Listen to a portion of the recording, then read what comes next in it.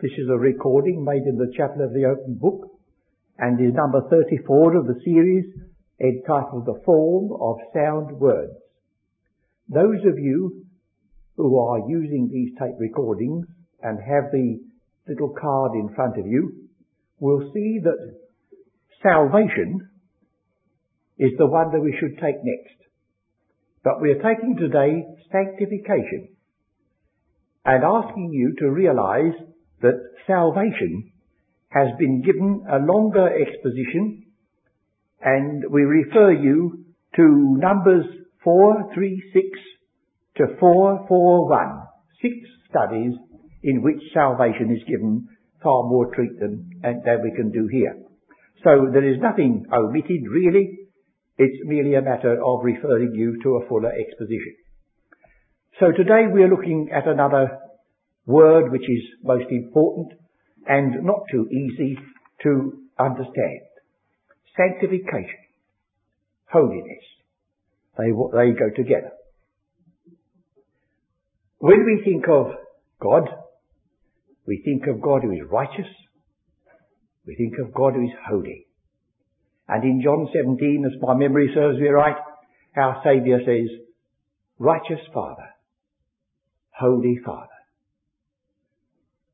Ultimately, I suppose there's no difference between absolute spotless righteousness and absolute spotless holiness. But God has to stoop and give us a little kindergarten, because we are dealing with terms that are so far beyond our everyday understanding. We do use the word righteous and just in things of daily life, but we seldom use the word holy and sanctify in the things of daily life, and so it's necessary that figures have to be adopted. We might say, of course, that ultimately the white robes of righteousness, which we find mentioned in one part of Scripture, and the white robes of those who have washed them white and made them clean in the blood of the Lamb, in another part of Scripture, they represent ultimately the complete access, the complete acceptance of the believer in Christ. Whether there's any final distinction between righteousness and holiness, we may have to wait and see. But God has been pleased to say that if you contemplate meeting Him as a judge, with a law court in view, there is no condemnation. And if you think about Him as one who is in His holy temple, there is no exclusion. And one has to do with the obedience that was necessary to the law, which we never could render, and the other, the cleansing and the separation and the difference that had to be put between one thing and another, which is associated with sanctification. If you will turn to the Psalm 51, you may get a consciousness of some distinction there. That's David speaking about himself in that great confession where he had sinned so badly and yet found forgiveness. But you will notice that he says in verse 1, Have mercy upon me, O God, according to thy loving kindness, according unto the multitude of thy tender mercies, blot out my transgressions, wash me thoroughly. You notice the two, they're joined together. Blot out has reference to an account. If you open the book, you find it's cancelled. The debt's been paid. It's completely blotted out. But the wash me has to do not with righteousness, it's to do with holiness. There's a feeling of being unfit for the holy presence. But ultimately it's possible that life, justification, sanctification, they all meet together as one at the end, because life is opposite to death and corruption, and justification is opposite to the failure to conform to God's will, and holiness has to do with complete sanctifying, complete separation from evil unto God. Well, let us see whether we can get some guidance with regard to this. The first occurrence of sanctification goes right back to Genesis chapter 2, and has nothing to do with an individual person. But inasmuch as it's the first occurrence, it might be wise just to give it a moment before we pass to other usages. It says in chapter 2 of Genesis, "Thus the heavens and the earth were finished, and all the host of them. And on the seventh day, God ended his work which he had made, and he rested on the seventh day from all his work which he had made, and God blessed the seventh day and sanctified it."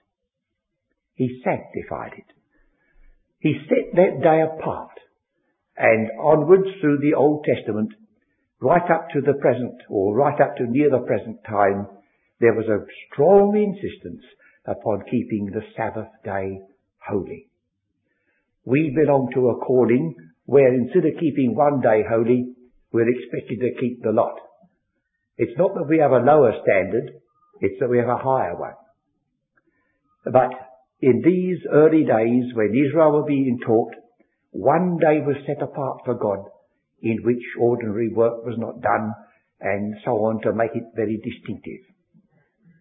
Another way in which God, through the Old Testament scriptures, sought, as it were, to teach this very, very difficult subject, was the way he used the word holy in connection with the people of Israel. Now, some of you may at another time, in another study, have seen a chart that we have, a series of concentric circles. So will you imagine a whole series of circles, one within another? And the first circle is a holy land. Well, now the land of Palestine is no different from the land adjoining it in Jordan or Mesopotamia. In fact, it may not be so good for aught I know. A shovelful brought over and sent to one of the laboratories, they wouldn't know it was holy. But it was holy because God had separated that land from all other lands to himself for his own purposes. Well, in that holy land, he put a people called a holy nation. Now you say, well, if they were a holy nation, save me. It wasn't because they themselves were better than you and me. They were separated by God from all the families on the earth for his distinctive purpose. Now you say, I see, well now this holy nation is living in a holy land. That's not enough. What's next? God chose out of that holy nation one tribe, the tribe of Levi, and they were a holy tribe, and they were able to have access to God. They could touch the holy garments and the furniture of the tabernacle, which was forbidden to another. But that's not all. Not all. Another circle. That holy tribe had one holy family, the family of Aaron, and they were the priests, and they went into the holy place and ministered in the tabernacle. You say, it's not enough yet. One more. One man. Now let's get it. One man out of a holy family, out of a holy tribe, out of a holy nation, out of a holy land. One man went into the presence of God once a year, not without blood and incense, lest he die. Don't you see the way in which God emphasized that you do not press into his presence without respect? Now, we have access by grace. We are accepted in the beloved. So whatever was demanded in the Old Testament ritual has been completely satisfied by the work of Christ. Now the word, particularly this word we're dealing with, has as its basic meaning to separate. So should we just see in what way that has to have a bearing upon this thought? Leviticus chapter 20. Leviticus chapter 20.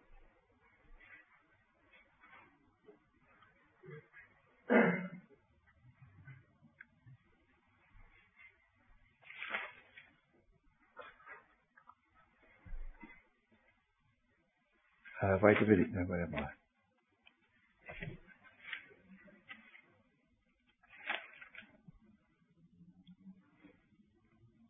It says here in verse 24 of the 20th chapter of Leviticus, "But I have said unto you, ye shall inherit their land, and I will give it unto you to possess it, a land that floweth with milk and honey.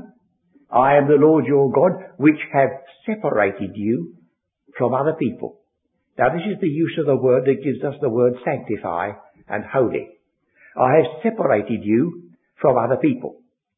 Ye shall therefore put a difference. Here's the word holiness again, or sanctify. Put a difference between clean beasts and unclean. Now God created all the beasts. And if you were to examine a pig, you would discover that its anatomy is nearer to that of the human than any other animal that walks on four legs. But God said the swine and those of its character were unclean. They must not be used in any sacrifice. So he's beginning to give them pictures, that which distinguishes one from another. You will make a difference then between clean beasts and unclean, between unclean fowls and clean.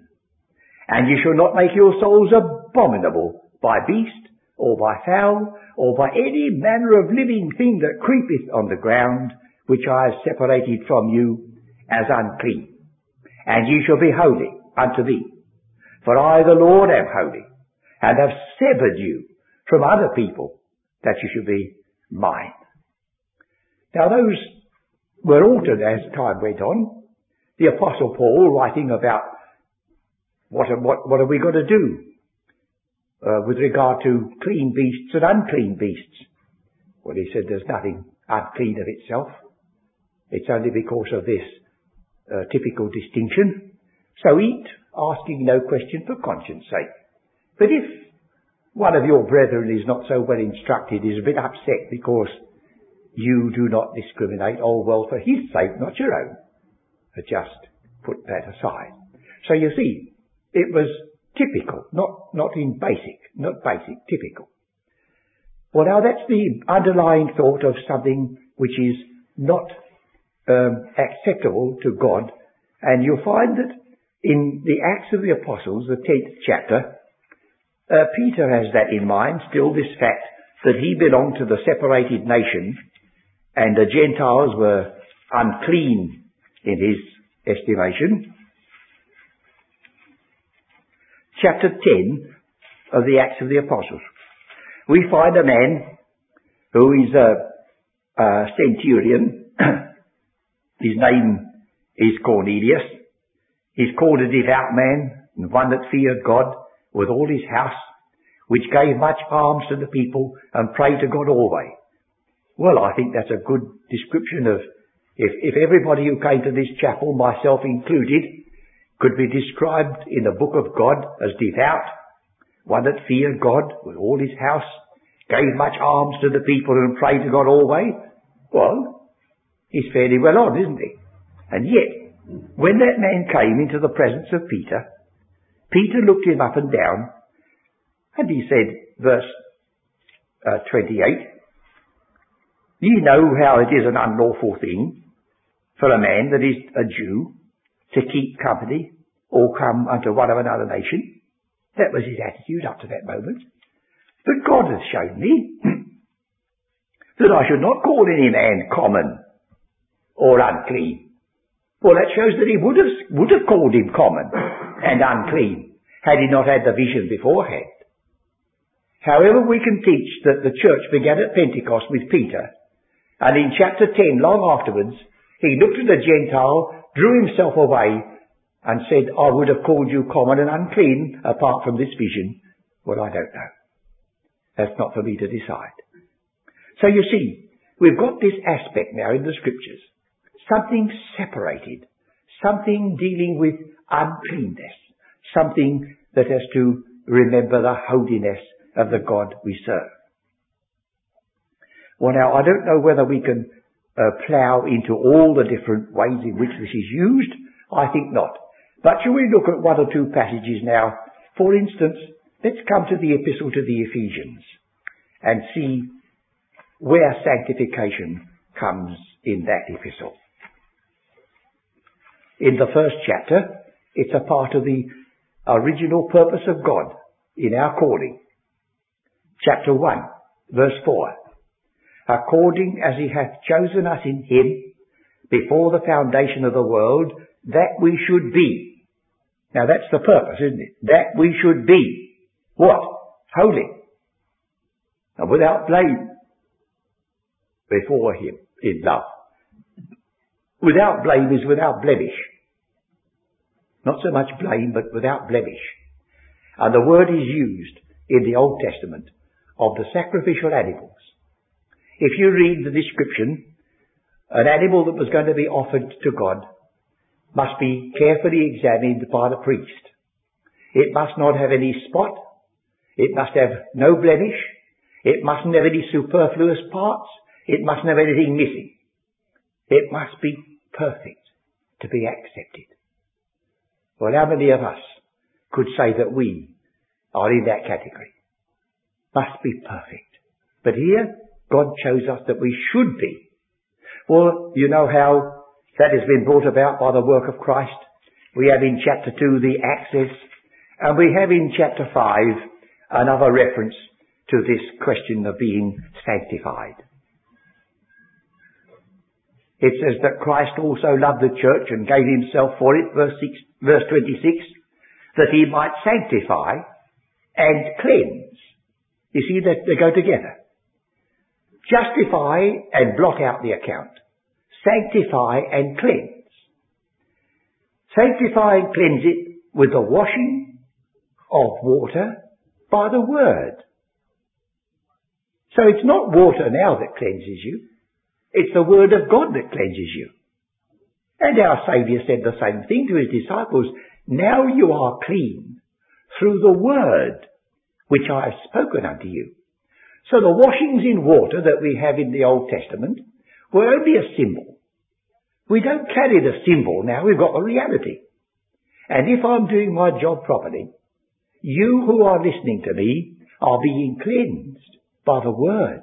It should have that effect continuously, revealing some hidden spot and revealing the way in which God has dealt with it through Christ, so that we stand accepted. That he might present it to himself, not merely a glorious church, but a church in glory, comes to the same thing perhaps, not having spot. So here's a definition of in glory. Not having spot, or wrinkle, or any such thing. Now you can understand the beauty of holiness, a word used in the Old Testament. Not having spot, or wrinkle, or any such thing, but that it should be holy and without blemish. Well, there we have the statement, and this is the very description given of our Saviour. If you will turn to the 1st of Peter,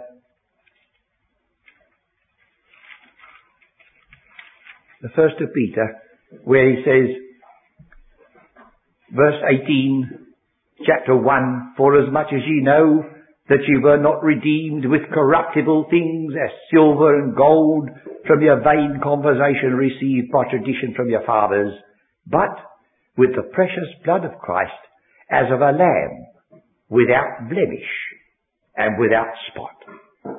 Now there's the wonder of it. Without blemish and without spot is said of Christ. Without blemish and without spot is spoken of as his people, his church.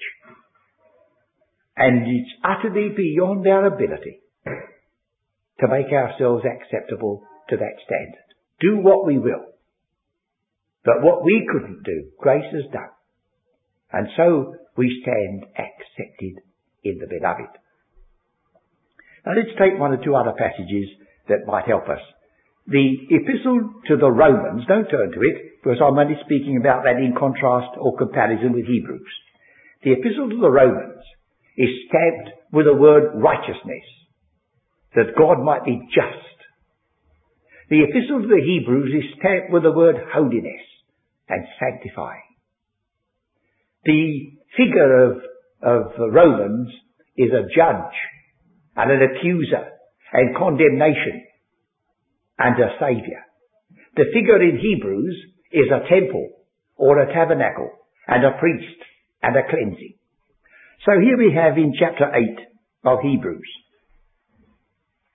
Now the things which we have spoken, this is the sum. The apostle is halfway through the epistle and he stops to sum up because we're very much given to letting it go one ear and out the other.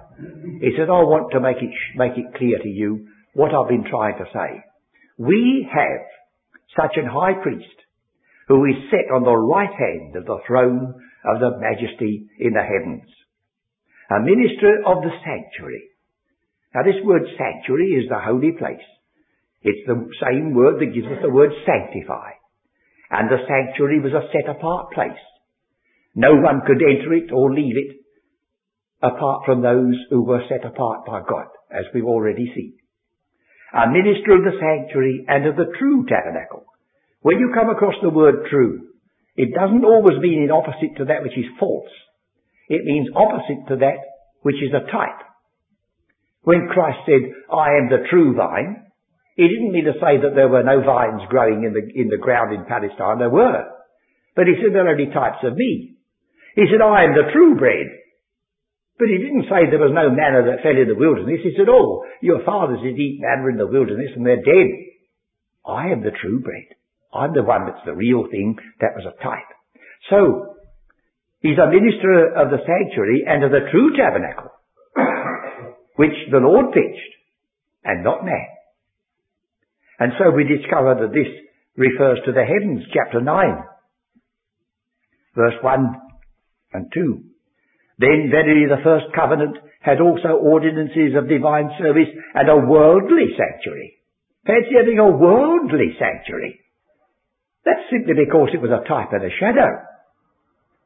For there was a tabernacle made, and then it tells you about the furniture and about the second veil, but even that worldly sanctuary had to be treated with respect.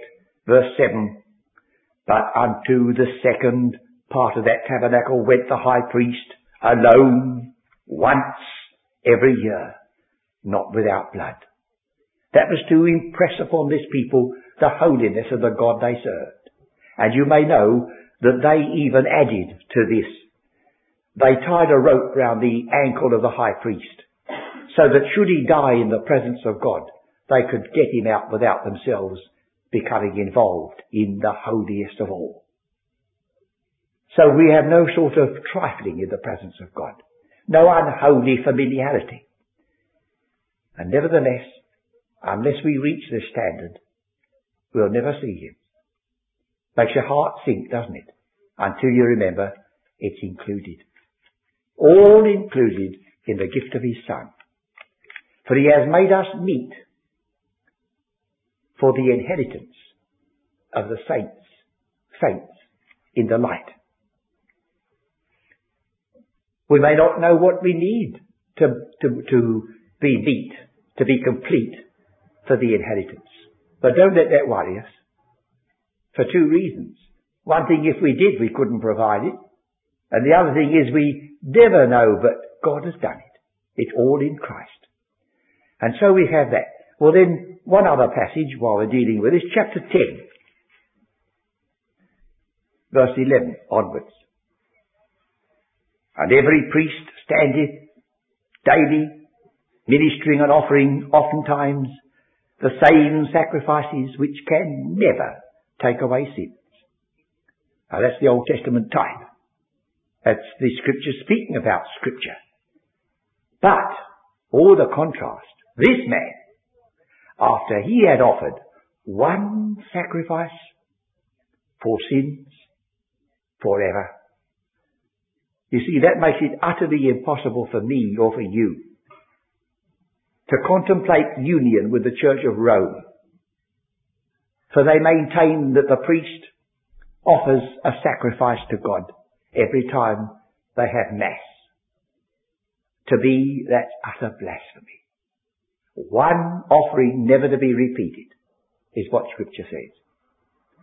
But this man, after he had offered one sacrifice for sins, forever, sat down. Now you see, the strong emphasis in chapter 8 was, we have a priest who is sitting. Now why the emphasis upon sitting? Well, it says in the earlier part of chapter 10 that the ordinary priest never sat down in connection with his work. Never. There was no provision. The only one who ever sat down as a priest was the Son of God.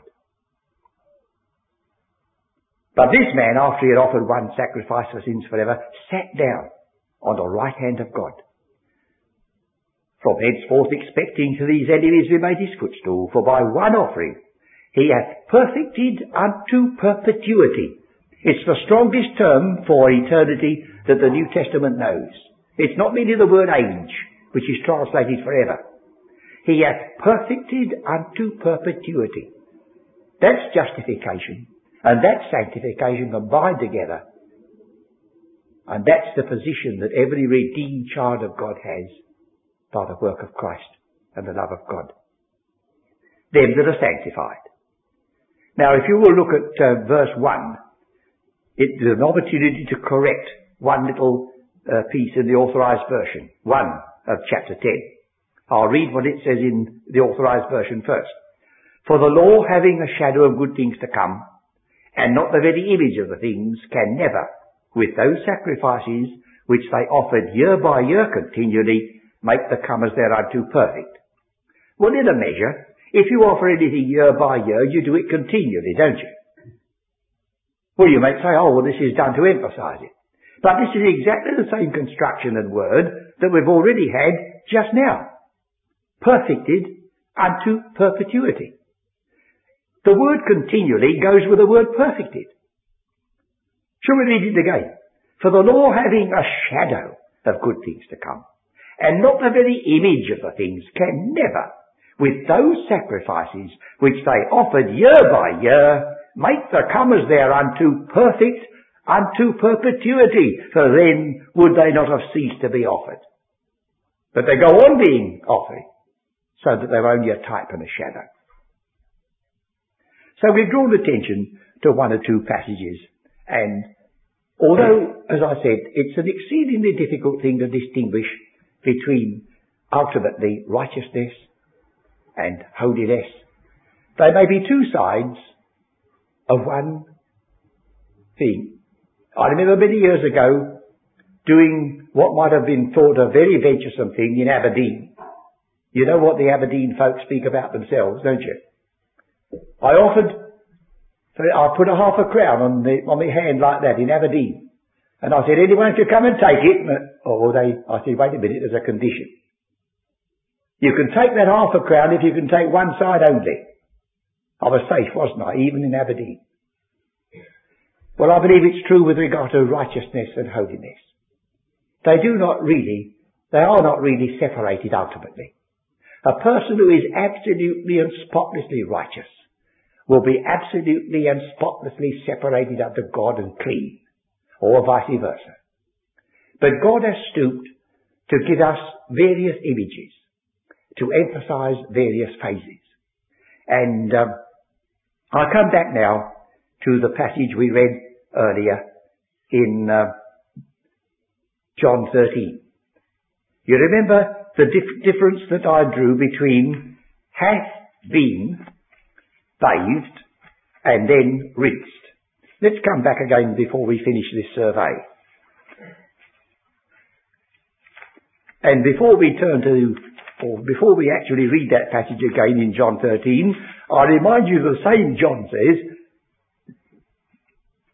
if we say we have no sin, we deceive ourselves. But if we walk in the light, as he is in the light, the blood of Jesus Christ, God's Son, cleanseth us from all sin. So there's a provision made. You don't have to pretend that you're spotless. You're not. But there's a provision made. So now, once more we notice. Peter, first of all, said he'd never allow Christ to do such a thing. And then when he discovered, the Lord said, You'll have no part with me if I don't. Oh, then he went the other extreme. And he said, oh no, you're wrong again, Peter. But there's one thing about Peter. He blurts out the things that we think and don't say. So that's good. So he said, not my feet only, but also my hands and my head. He wouldn't mind going through it again and again rather than be separated from his Lord, which was good. And then our Saviour gave him a correction. Jesus says to him, he that hath been bathed. Now anyone who's come to Christ has been completely bathed. That's a part of the process. The washing of the water by the word goes on day by day. But the one complete bathing has taken place. But you're in this world. And this world has got plenty of filth about it. And you're walking through it. So that you have only a need, not merely to wash. You see, if you get the word wash twice, you'll have to think they're the same word in the original. They're not. He that hath been washed completely needeth not save to rinse his feet, but is clean every whit. Isn't it something to be thankful for, that we have no dread of standing in that holy presence? We have no need for a cloud of incense. We have no need for the sprinkling of blood. We have no need for the water of separation that is sprinkled upon us. And the contrast is brought about, and I think we'll finish with that by a passage in the Epistle to the Hebrews, where he picks up the story from the Old Testament and applies it to ourselves. Chapter 9, verse 11. But Christ, being come and high priest of good things to come, by a greater and more perfect tabernacle, not made with hands, that is to say, not of this building. So there's all the types being set aside, neither by the blood of goats and calves, but by his own blood. He entered in once into the holy place, having obtained eternal redemption for us. For if, here it comes, if the blood of bulls and of goats, and the ashes of an ephah sprinkling the unclean, sanctifieth to the purifying of the flesh, that's all it could do, as a type, how much more shall the blood of Christ, who through the eternal Spirit offered himself without spot to God, purge your conscience. See, it tells you that the offerings that were made year by year, chapter 10, verse 2, for then would they not have ceased to be offered, because that the worshippers, once purged, should have had no more conscience of sins. A conscience that's cleansed. If God has forgotten your sin, so may you. And God says he has. He's cast them behind his back. He's buried them in the depths of the sea, and various other figures. So it says here, how much more shall the blood of Christ, who through the eternal Spirit offered himself without spot to God, purge your conscience from dead works to serve the living God. Now I'm very conscious that it's a difficult subject both for me and for you. But as it's a part of our calling, and as it's a consequence of the work of Christ, give it all the attention that you can, so that you make these things your own. For it is written, without holiness, no man shall see God. It is written, our God is a consuming fire. And that's written to believers. But we need have no fear if we are covered and cleansed, as we read in these passages, righteousness and sanctification, two sides of one whole. White robes of righteousness and white robes of those who have washed them white and made them clean in the blood of the Lamb show you that ultimately righteousness and holiness have met together, and our position in Christ is perfect acceptance. What a gospel. What a position. What a truth to know. What an incentive to try to walk worthy of such a calling. But what a need for grace to do it in this world. Not only in this world, but what we are in it. But God knows, if we walk in the light, as He is in the light, we have fellowship one with another. And the blood of Jesus Christ, I have a feeling that the next word is a continual present, a little bit different from the ordinary present. And the blood of Jesus Christ, God's Son, goes on cleansing us. Goes on.